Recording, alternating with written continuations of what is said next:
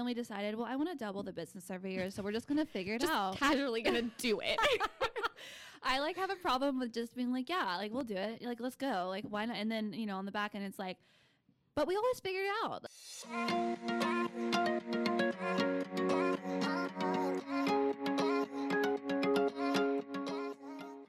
Hey CEOs, welcome back to the CEO Wingwoman Show. I'm your host, Christy Bowie, and we're back with another exciting episode. Today we're talking to Mary Robb. Mary is the CEO and founder of Social Practice, a boutique content marketing agency that utilizes creative storytelling to help businesses grow. After working in advertising and marketing for over 10 years, Mary discovered a gap in the market for social media as a service. In 2019, she launched the agency and has taken major strides to double the business year over year. Social Practice serves primarily service-based businesses with an emphasis on aesthetic practices such as plastic, derms, med spas, and cosmetic dental practices. Mary finds her purpose in developing and empowering women through creating new job opportunities and offering mentorship. She also lives a very active lifestyle and enjoys traveling, trying new restaurants, wine tasting, hitting the gym, and spending time with family and friends. I mean, honestly, based on that, I already want to be your friend. So I am so excited to welcome you to the show today. Thank you for having me. I'm so excited to chat with you. This is such a cute studio, too. We absolutely love it here. So first off, I really just kind of want you to get us started in talking about why it is so important to have a social media presence and what that kind of means for us. I think that it's incredibly interesting that you have focused in on kind of fields that we wouldn't normally expect social media to be a part of. So I really want to hear, where that idea came from and why every business owner should be focusing on this. That's a great question. Just with where technology is today, with the pandemic and COVID, and just with so much flexibility in our daily life now, social media is the one platform where everyone's connected. It's the number one place to reach people, whether it's your friends, your family, as a business owner, your clients, your potential clients. So it's just the opportunities there are limitless, which for me is just so exciting. And for business owners and my clients is so exciting. So I think it's just so important that any business owner, whether you're brand new or you've been doing this for a while, just kind of jumps on the train and gets started with it.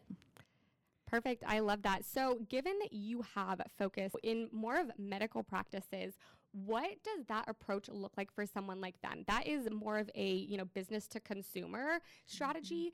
And so why do I care if my dentist has a social media presence? Like what does that make a difference for, from the consumer side?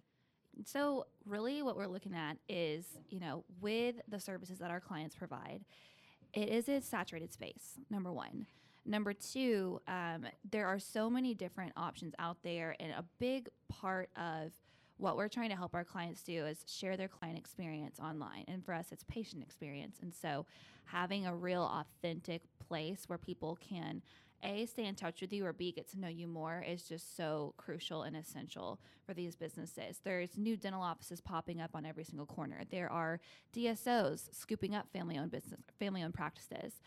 So yeah, I think that's just where when you look at those things, it's like, well, our target clients, they have so many options. It's like, how do they choose who they're going to trust to go to? How are they going to, what is that buying journey? What are they going to look for? And so social media gives us a real opportunity to show who we are, to tell our story, to show our services, to talk about what sets us apart, to show our patients, and to really just help bring in more people that, we align with and want to work with.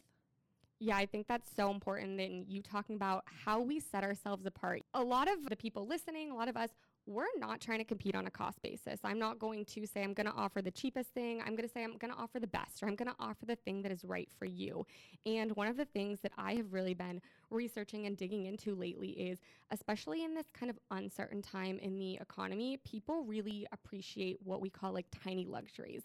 They love to be made to feel like they're having a luxurious experience without necessarily paying for a luxury. So something as simple as, a comfortable client journey at my healthcare provider makes me feel like I'm being taken care of and having a more luxurious experience when that's not something I'm necessarily invested in right now. So I love that you talked about it's more than just getting your name out there. It's more than saying, hey, I exist. Because I think there's a lot of ways people use marketing and social media, but you talking about, telling the story of the business and showing, the point of what they want to be there, I think that's so important. Can you kind of dig in a little bit more to what your strategy for your clients is and what you believe the best way to use social in that sense is? Yeah, great question. So the first thing I always want you to do as a business owner is to look at who is my target client. What do they care about? What are their needs? It could also look, where do they hang out? Where do they spend their time? For us and with our clients, for example, they're looking for that Neiman Marcus, Nordstrom, Ritz-Carlton experience. So that's always a huge thing that we're looking at. But then also what sets you apart. So we already kind of touched on that a little bit. So first you're kind of looking at it from a strategic perspective of what does my audience care about?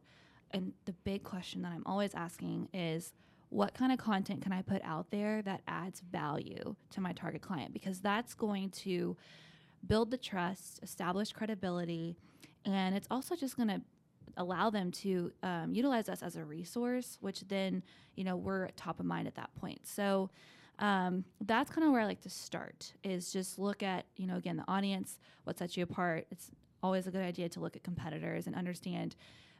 The book Traction is a book that I love. And one of the things they talk about is, write down the top 10 things that you guys do. And typically, if you stack yourself up against all of your other competitors, there's going to be several things in that 10 that you guys all do the same, but there's going to be 3 that are unique to you. And so find what those things are, and that's now your marketing campaign. That is what you're going to focus on in your call to action. Now, all your content doesn't have to revolve around those things, but your call to action is going to be around that. So then it's looking at, the types of content. So we talked about this earlier, you're investing in this podcast, which is so smart. This is a content marketing strategy right here. So, and figure out as a business owner, what aligns with you the most, but and also where is your audience? Of course, they're on social. So you're going to utilize social media to promote your podcast. But your clients, for example, are also listening to podcasts because they're educated, they're interested in learning, they want to grow. And that's where people who, listen to podcasts, that's where they're at. So, look at where your audience is.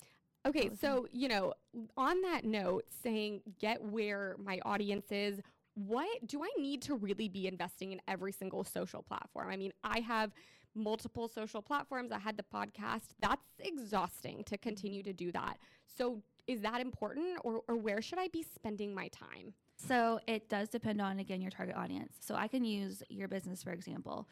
I would getting say, a free analysis here. Yes, I would say, so for example, you're wanting to reach other business owners, right? So you're a B2B, essentially, business. LinkedIn, number 1. Podcast, number 2, because that's where entrepreneurs are at. That's where they're wanting to learn and grow. Instagram, 100%.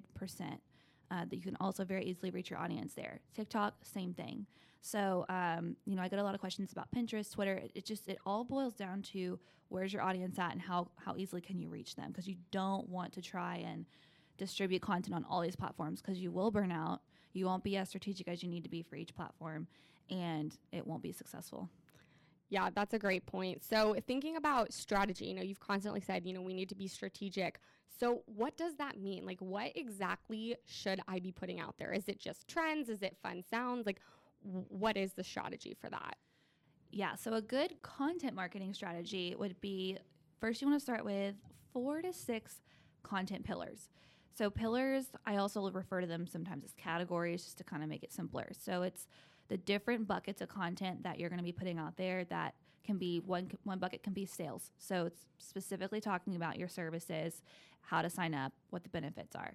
One of the categories can be education. So this content is strictly meant to be content that can be shared, that can be saved, that, again, your target audience watches it and like, wow, I learned something new today. Thank you so much. It's free information. I mean, and a lot of that can, circle back to your business, whether it's a discovery call or a course that you're selling or get a podcast subscriber.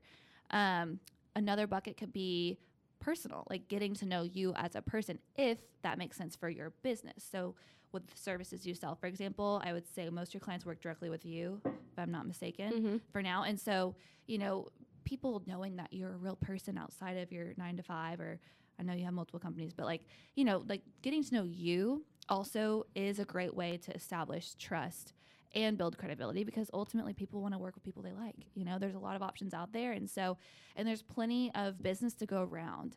And people just want to align with the people that they trust to help them grow their business. So that's why, I always am a huge advocate for the personal bucket.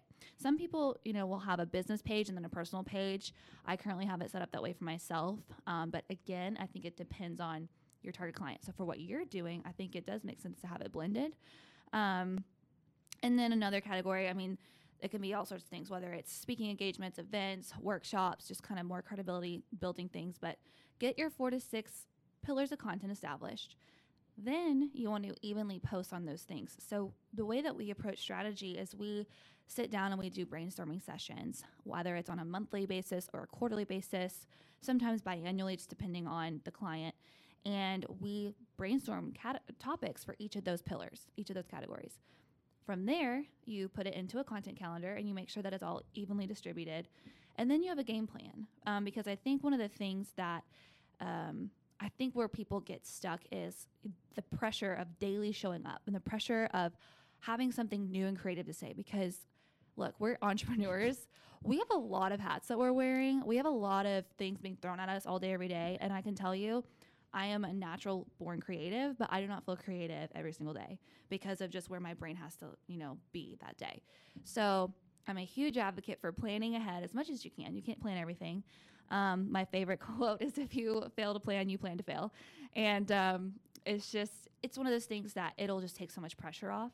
So once you get all of your topics established and you've got your content calendar, I really, especially for entrepreneurs, have seen and feel that the best and easiest way is to create the content in bulk. So content batching. So book a full day on your calendar, hire a photographer, videographer. You can hire a social media agency like ours if you don't want to do this yourself, and go create all your content in one day. That'll last you at least 1 to 3 months, so that you don't have to wake up every day, worry about putting on your makeup, like drying your hair. It's a whole process. It's like, oh my God, now I'm an Instagram model. Like, let's just add that to the list. It's like exhausting. So do it one time, once a month, once a quarter. Get as many photos and videos as you can in one day, and then you're good. That's really kind of our strategy and how we approach the creation of the actual assets, the photo or video. And then when it comes to writing and sharing the content, there's so many tools out there. There's scheduling tools. There's engagement tools. I always suggest spending at least 30 to 60 minutes a day on the engagement piece, which would be responding to people and reaching out to new people, because the whole point of social is to be social. You're calling me out right now. Thanks for the reminder. It's hard. To be honest, you're a business owner, and I have people on my team that help the social practice page because I'm being pulled in so many different directions. I don't have time to respond to DMs and comments all day, every day, and then also reach out to my target client. So you can build out a strategy for someone that can assist with that, but you want to make sure that whether it's you or someone on your team is spending time on the app every day, because putting a post out there and then logging off, spending 5 minutes a day on the app is not going to move the needle. These apps want you spending time on it. And when the apps notice that you're spending time on it, when they notice people are coming back to engage with you after you've engaged with them first, they're going to start prioritizing your content over people who are less active. Yeah, that's super important to hear, and something I think we need to be reminded of commonly. We're not just putting this content out for us. We're putting it out for other people. The goal is to build a community, right? It's not to me be a voice to everybody. It's for us to be a community all together. And so that's something really important to remember. I want to go back to where you talked about the personal bucket, because I, as a data-driven person, have tracked a lot of this information. I recently was realizing, I had a point in time where my sales calls just weren't converting. And I was tracking, okay, what am I doing? What's going wrong? Maybe it's the source they're coming from. And one of the things I noticed that is almost backwards from what I've commonly heard in the industry is my social leads were converting higher than my referral leads.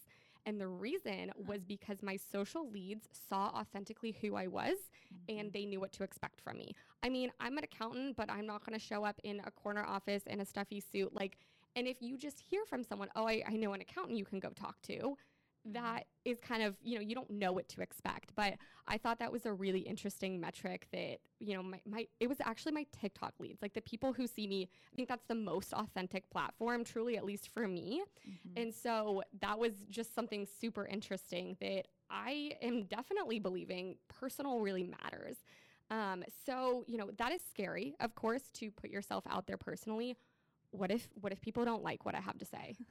It is. And, I just had so many thoughts when you were sharing that, because kind of something I mentioned earlier, people want to work with people that they like and trust.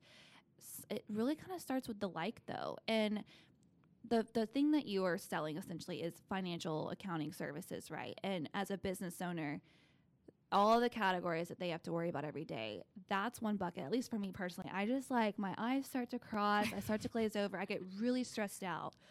I'm good with numbers, but your business gets to a certain size where not all of it makes sense anymore, which is where I'm at. Or you don't have time to pay attention. And I have an amazing team, but I mean, when it comes to who your audience is choosing to invest in to help them, there does need to be a connection, because if there's not, they're going to go and try and find somebody else, even if you did nothing wrong. And so I think it's so important to just be comfortable with humanizing yourself. It doesn't mean you have to go on and, share all your deepest, darkest traumas of your whole life, but it's just being personable, having a personality, being relatable, whatever that means to you. For some people, it's a lot more deep and vulnerable. For some people, it's just light and fun. But I think it allows your audience to connect with you in a way that helps them wrap their mind around the pieces of their life or their business that you're going to help them with, if that makes sense. Yeah, for sure. And I do think that is a trend that we're seeing business go towards, wanting to know that this person isn't just providing me a transactional service. They are working with me as part of our team. So talking about, social trends and what's going forward, I would love to pick your brain on 2023, that's coming up pretty soon. What social trends do you expect to see, and how do I get on top of that right now? So, what we were just talking about, authentic, real content. Number one, video. Video is the past, present, and future. I think the faster that you can get comfortable with video, the better off you're going to be. Even with this podcast, like we talked about before we started, you can use the clips from this podcast as your video content. This is all very high value add content. So I don't want the listeners to think, well, gosh, like I don't want to do a selfie video. And me every day. It looks so stupid. Like there are different ways to go about creating video content, but that's the number one way to reach people. It's the most engaged with content. You can either film it yourself. You can hire someone to film it. You can create podcasts. You can speak at different events and have someone film that for you and put it in bite-sized chunks. You can start a YouTube channel and then use that to promote educational content on your socials. So there's a lot of different ways to do it. The other thing, so I don't know if you have heard of Be Real yet. Oh, I love Be Real. Big fan. Wait, we need to be friends on there then. Yes, please. So yesterday in the office, we do a monthly social media trends meeting where we talk about all of the latest trends happening right now. Be Real's blowing up. It's like a glorified Snapchat, but you have 2 minutes to post what you're doing. You can't fake it. Faking it. There's no filters. I'm like, I'm a millennial. I'm 30 now. Like I need the filters. No, I'm just kidding. But so it's the whole premise behind it. And by the way, if you guys don't know what Be Real is, go to YouTube, search Be Real SNL skit. You'll learn it in 2 minutes. You'll be like, oh, wow, that makes so much sense. But the whole point is it's authentic content. And that's what people are craving. It's just like real content from real people, because social media is so curated at this point. Totally. I mean, it's people make a shit ton of money. So to be fair, I mean, yeah, it's curated because the quality of the content continues, the standards and the bar continues to be raised higher and higher and higher. And well, I think we also have to remember, sometimes something I forget is like people on social media have teams behind them making this happen. The big names that you're comparing yourself to versus Be Real is literally that. Yes. Well, so the whole purpose of me mentioning Be Real is authentic content. So if you're looking at your content strategy for 2023, how can you show up a little bit more authentically? The personal category, going back to that's where people are going to relate to you. Post photos that don't look filtered. I mean, there's ways to filter them without them being super filtered. Because people can catch on to that, and then they start to feel like you might be phoning fake. So the authentic piece is huge. And last but not least, I would say get comfortable with stories, because you may have noticed all of the platforms are bringing that in. So, and that's probably not by accident. They see the success on the other platform. yes. So you're going to have your feed content, which is posts, graphics, reels, TikToks. Stories is where you can share some of that authentic, be real, type of content as well. I believe TikTok now has it. Of course, Instagram and Facebook do. I believe YouTube is rolling it out if they haven't already, and same thing with LinkedIn. So getting comfortable with some of those daily updates and just being present. I think that's a huge thing, is showing that you are present in your business. You guys are active, you're busy, you're taking off, being relevant. It's also going to help you outshine your competitors as well. Yeah, that's awesome and really good to hear. If you guys listeners see me implementing all of this, you'll know it was because of Mary. You're welcome. Just add to the to-do list, Let's do it. All right, so I want to pivot a little bit and talk about your business and your journey as well, because not only do you serve successful business owners, I mean, you undoubtedly are one yourself. So I want to hear a little bit, how did your agency start and where did that come from? Yeah, so I was born just a super creative person, but also have always been entrepreneurial. But I've always had to work for everything that I have. And so my first I'd say 10 years in my career, I spent time working for other people. And I was honestly blessed with some of the best opportunities to work with small businesses, to learn from some incredible leaders, bosses, managers, and I'm kind of like a sponge. I just absorbed all of it. And I'm a very curious person, so I always wanted to know why. And I wanted to learn more about not just my role, but like how the companies worked as a whole. So, I graduated from college with a PR and marketing degree and minor in business. I first went for business, and then I realized I was more creative, so I needed to do the PR thing. But then I worked for several different advertising and marketing agencies. And I think that was just so crucial for me, because I learned the logistics of how those businesses operate. And that's a huge part of owning a business. And to be fair, I credit that experience to our growth and our success, and just how quickly we've grown from having zero investors, zero, financial resources. I started this with $5,000, and just this is where we're at. So, and then on the flip side of that, my last job before I launched the agency I was in outside sales for a marketing software startup. So I learned how to sell because, to be honest, as a creative marketing person, I love campaigns. I understand the sales process, but I never considered myself a salesperson. I thought, I don't want to sell anything. Like, that's weird and awkward. And I can go between being introverted and extroverted. And I don't go out of my way to bother people or like try and push them to do anything unless like it makes sense.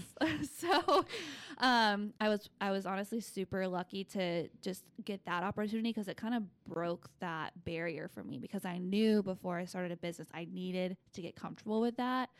And for me, it was learning the process and just getting that experience. So, and that job was specifically in healthcare, and the last agency I worked at before that was in healthcare. So that's why we've kind of niched into that area. And not to mention, I personally just love working with practices. I love doctors and their passion for what they do. I love just the stories that they all have. And I don't know, it's just, for me personally, and even for our team, just working in that space is just super meaningful and impactful. So that's kind of how we niched there. But I started the business in 2019, and it was after I saw that there was a huge need in the space for social media as a service.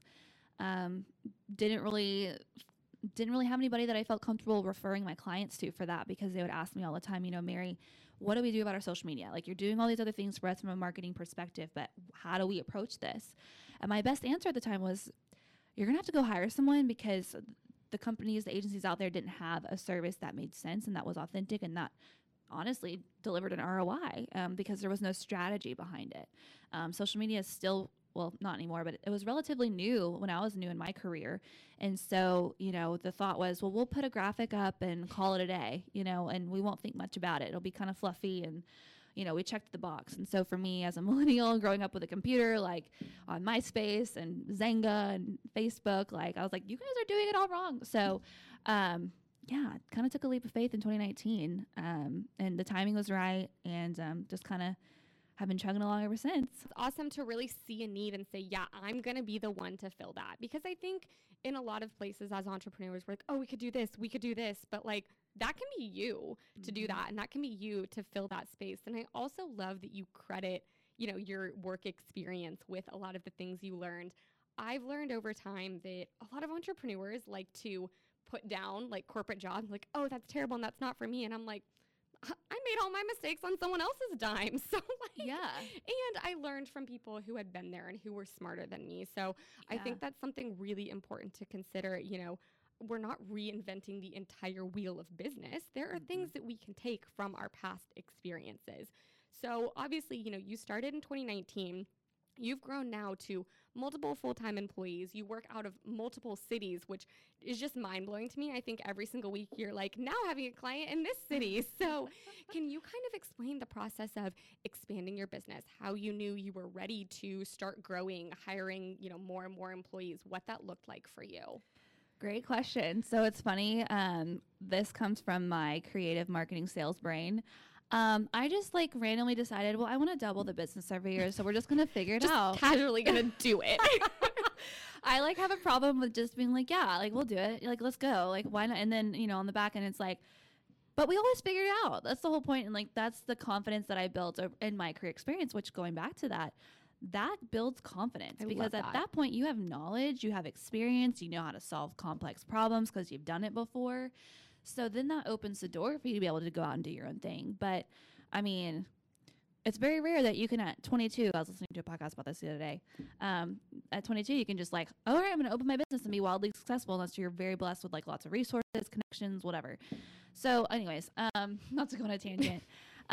Yeah, so I'm a number oriented person. I'm a goal oriented person. So I had just had a number in my head. I was like, I want to be this by this time. Now the numbers have changed since I very first started because they were very optimistic with considering like, we could go out and get investors to make it happen. Mm-hmm. But, how did it happen? I think part of it was, I'm just a very socially active person. I spend a lot of time reaching out to people. I spent a lot of time working on our sales process and building new connections and developing business. So that was a huge piece of it.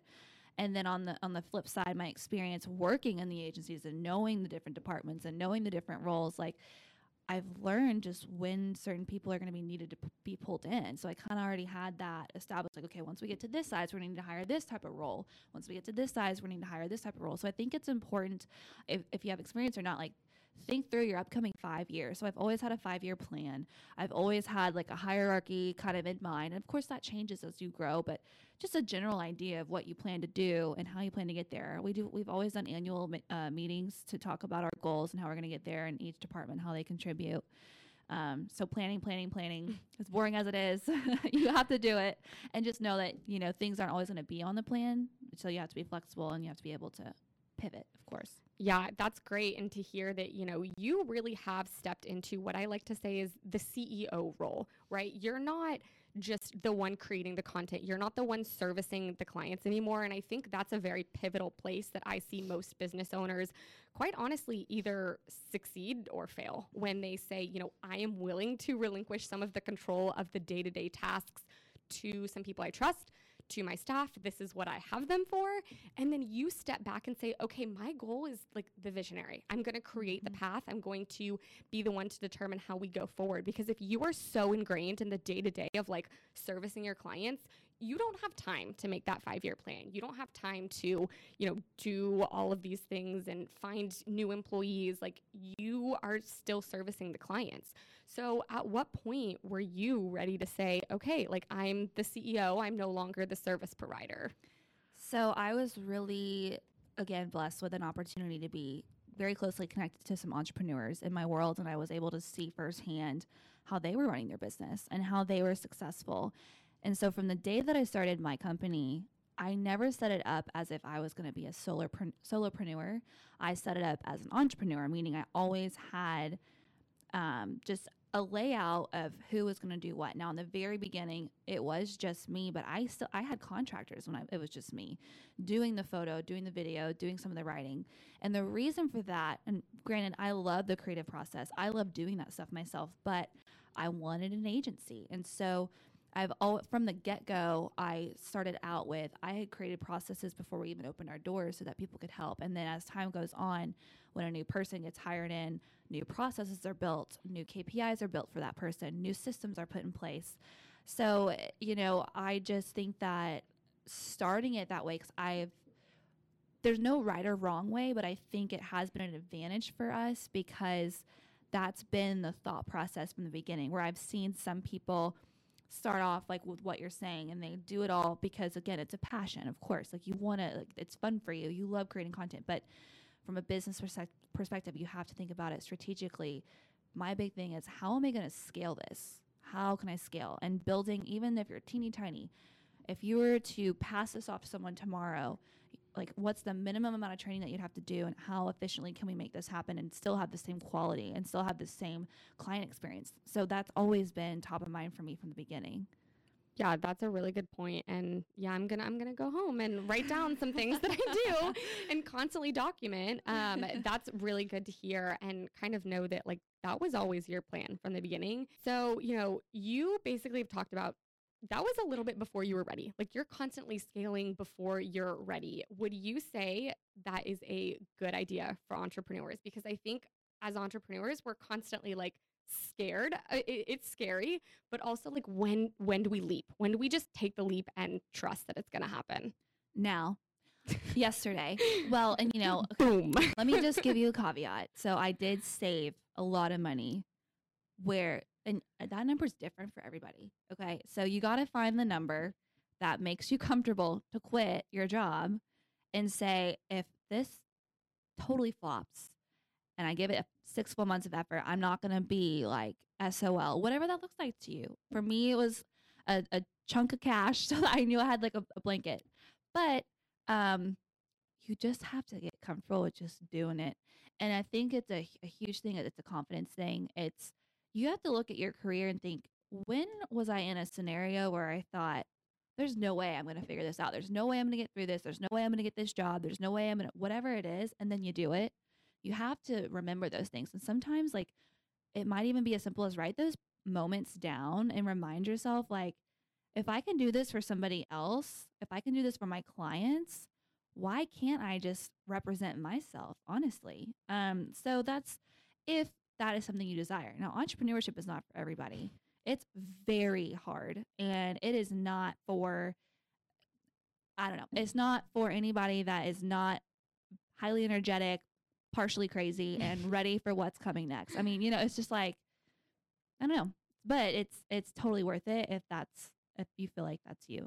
Yeah, and I feel like that was my same approach to it too. I was like, all right, we're going to save up and we're going to try it, and I'm going to give myself this much time because I owe it to myself. I've had people say, weren't you scared quitting? And my response is like, no, I was more scared staying in a place that I didn't love. Yes. I was more scared knowing, and this sounds so cheesy, but like that I wasn't going to live up to my potential because I was scared. Yes. Like that's quite frankly more scary for me. And to know that, like, I didn't give myself a chance. Yes. I don't know. I just don't know how I would feel every day being like, well, I really could have done this and that's what I wanted to, but I didn't. Yes. No, I totally relate to that. That's like death to me. And that means you're an entrepreneur, though. And again, there's different types of people out there, but I'm assuming that people listening can hopefully relate to that. Yeah. So obviously throughout our conversation, you talk about your team and how you have grown and scaled, which tells me right off the bat, you are a great leader. You are great at, worrying about your people, thinking about them. What are some things that you think have really honed in on how to be a great leader, and what would you recommend other people start paying attention to? So I think for me, it starts with just my experience being an employee for so long and having so many different types of bosses. I'm hypersensitive to just how people feel in the workspace, what their needs are, what really drives them, what motivates them. And something I'm always looking for is how can I pour into others? Who needs more than the other person? Where can I really step up and support them? One thing that's been such a game changer for us is using the Strengths Finder as a tool. Everybody on my team has their top 5 strengths, and we bring this out when they first start with us. And that's something that I'm always looking at is how can I tap into their strengths and how can I help them develop those strengths in their role. So putting the right people in the right seats has been a huge piece of our just strategy and success. And for me, it's about helping them not only show up as their best self, working on behalf of social practice, but even outside of work. That's also super important to me. I want everyone to be happy and I want them to be growing and feeling good. So looking back at your business, you're 3.5 years in now. And is there any time that you look back and you're like, wow, that was a really pivotal moment, or I learned something here, or I changed my path here? Like, what do you think was a huge pivotal moment for you? It's definitely been this past 3 months. um, because, when you grow and when you scale, there comes a point where you are growing so fast. And for me, I'm always balancing the quality and the client experience with the team and their success and their happiness in their role. And it's just a really hard place to be because you're always trying to meet everyone's needs. And some days the ball's dropped on one side or the other. And so the past year, what's happened is when I first started it, like I mentioned, I had this whole plan, right? And I've always been someone to think things out and then be like, okay, we're going to do this and then you're going to do this. Well, we grew so fast that, I had put a plan together that I thought would work and it ultimately failed. And I had to move, people around, I had to move responsibilities around. I'm very in tune with what my strengths are, which is sales, marketing, vision, strategy. I am less skilled at operations, management, day to day. And I'm terrible with details, like it's stuff like that. And I'm aware of that. But when you're growing as an entrepreneur, you have to kind of be flexible and able to move into the different parts of the business when it's being called for. So the past 4 months, I've been called back into being heavily involved in operations, heavily involved in day to day management of the team. And it's been such a blessing because it's given me a fresh perspective on how things are running. Because, when I started it, things were run differently than they are now because we're a lot bigger. So, with that said, I would just say the biggest lesson I've learned is that when you're growing, I if I were to go back, I would have been a little bit more involved in the operations earlier on. I think I was super excited that we are growing, and I said, "Great, we're going to keep doing this. We're going to do this. We're going to go do that." And that's the visionary in me. Um, but I wish I would have slowed down a little bit and just stayed a little bit more involved in what was happening. I kind of just relinquish control a bit. And, I think for women, I hear a lot of feedback that they have the opposite problem.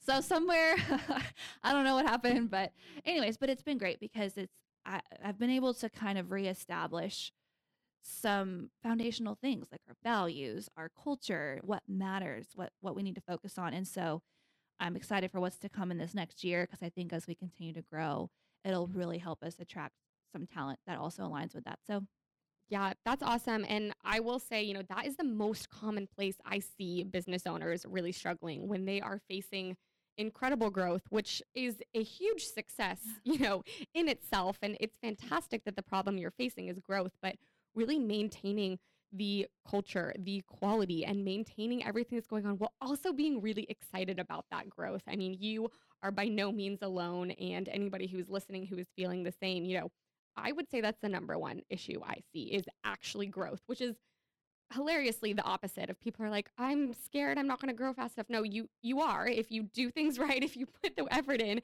it's actually controlling the growth that is yeah. really the big problem for a lot of businesses.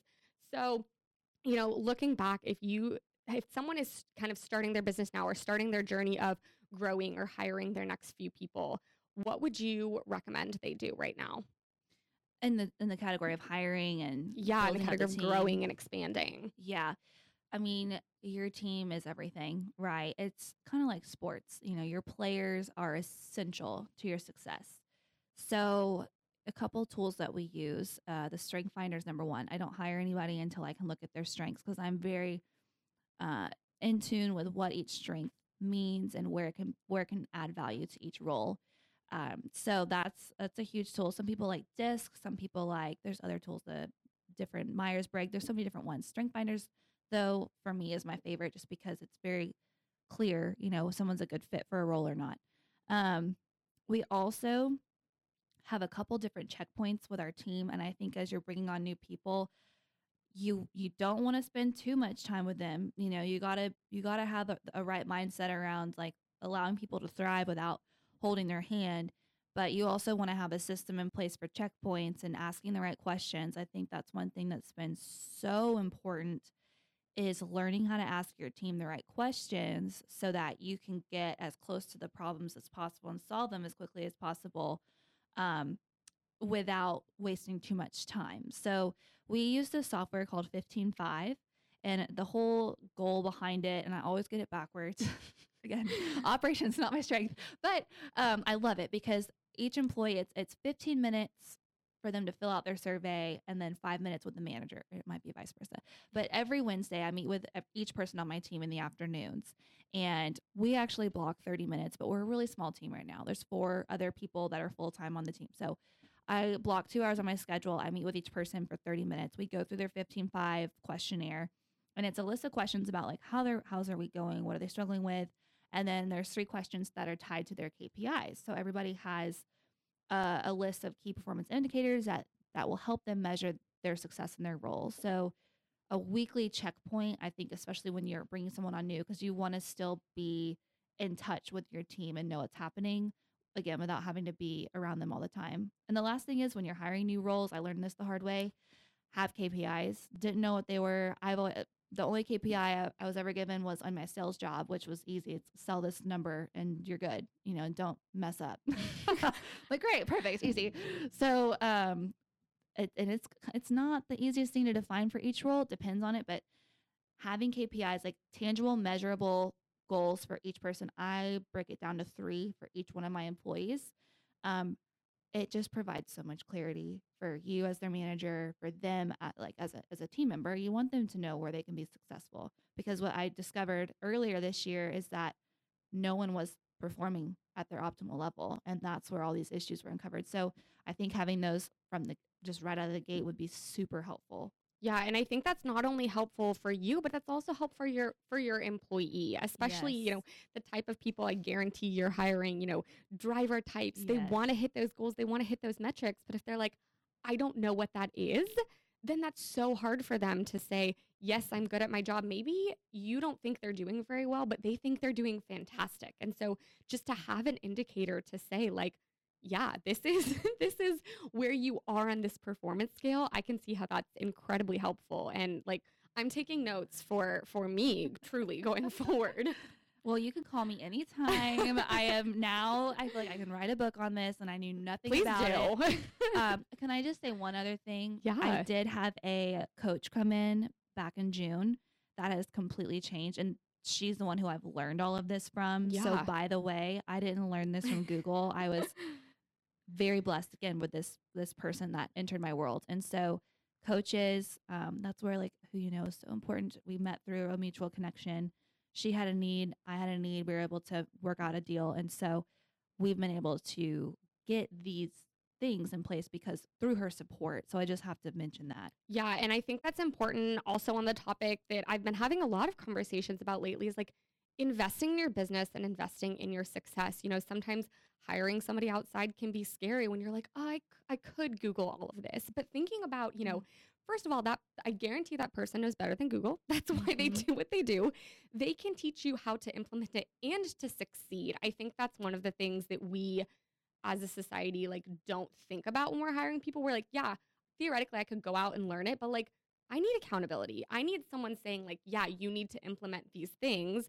And then also just it's going to escalate your time frame, right? It could take you months and months to implement these things, but a coach or somebody who is an expert at what they do is going to help you get there 10 times faster. So I love that you brought that up, because I would say, and maybe you don't feel this way, but women in general get scared to invest and get scared to, whether that be spend money or time, they get scared to invest in their business, because this goes along hand in hand with the confidence thing. It's like, what if I don't make it back? What if I don't succeed? So how have you been able to constantly be like, yeah, this is going to pay off? Well, unfortunately, if I'll be honest, we were just at a place where it was something's gonna happen. Yeah. My, the team, like I said, was not performing. We were having a lot of mistakes happening.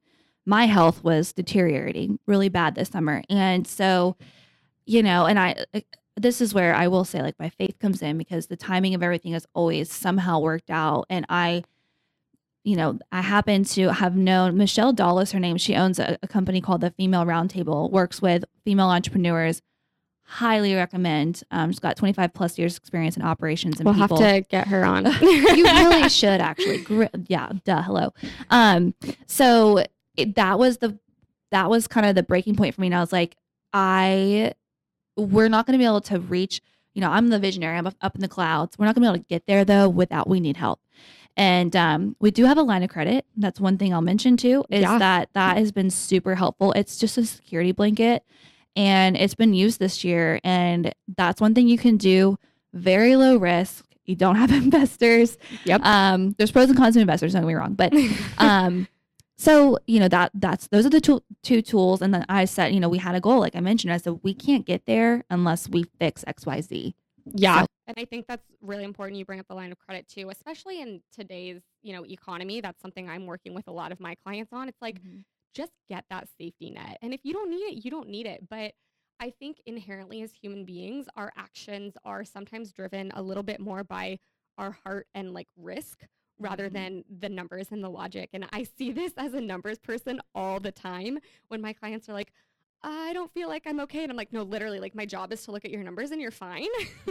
But sometimes just having that security blanket of like, okay, if something happens, I have a line of credit, or I have somebody I can call who helps me. Like that in itself, it sounds so silly, but like can truly impact your decisions, because I think something we forget a lot of times is like, we are human beings and we don't always act in necessarily the most logical way. Oh, absolutely. And while you were saying that, so I was raised by a banker, so I'm lucky that I've got numbers ingrained in my head. I will also say I could not have made these financial decisions, A, without the line of credit, and B, without a fractional CFO, which is what I know you do.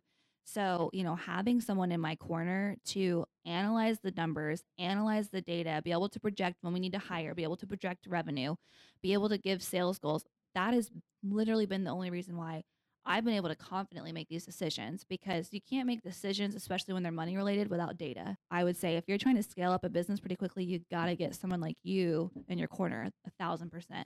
I'll just let Mary talk there. I don't even have to say anything. I promise I didn't pay her or prompt her or anything. But yes, I think that's so important. And whether it be, a financial expert like me, or like you said, a coach, having somebody who is an expert in those areas that you really struggle after assessing what your strengths are and being so hyper aware to know that like, yeah, this isn't a strength of mine. And sometimes that's hard to say, I'm not actually good at this. But the minute you recognize that and let somebody who is good at that, not only do you free up your time and your stress and your effort, but like a lot of times I see people take the time that they were spending on this daunting and terrible task for them and literally go make more money in those freed up hours. Like if we all just sit here and do what we're best at, that's how this works best. 1,000%, because you know what? Time is money. And as a business owner, your time is the most expensive. So if you're sitting there spending an hour, 2, 3 hours analyzing a spreadsheet, crossing your eyes, trying to do the math yourself, whenever you can have someone like you just come in like, oh, this is what you need to conclude here. Yes, like, please, here's my wallet. Help me so I can go back to living my best life in my strength zone. Yeah, that's awesome. Well, I thank you so much for sharing your experience. I think this is a perfect place to wrap up today, but I definitely want our listeners, if they want to find you, if they want to reach out to you, if they want to, work with you, where can they find you? So we're hot and heavy on social. Social Practice US is our handle on Instagram, TikTok, LinkedIn, Facebook. If you want to follow me personally, I'm Mary Elizabeth Robb, and our website is social-practicetx for Texas.com. Perfect. And all of those will be linked in the show notes below, so you guys can find Mary and her team anytime you want. So thanks so much, CEOs, for listening, and we'll see you next week.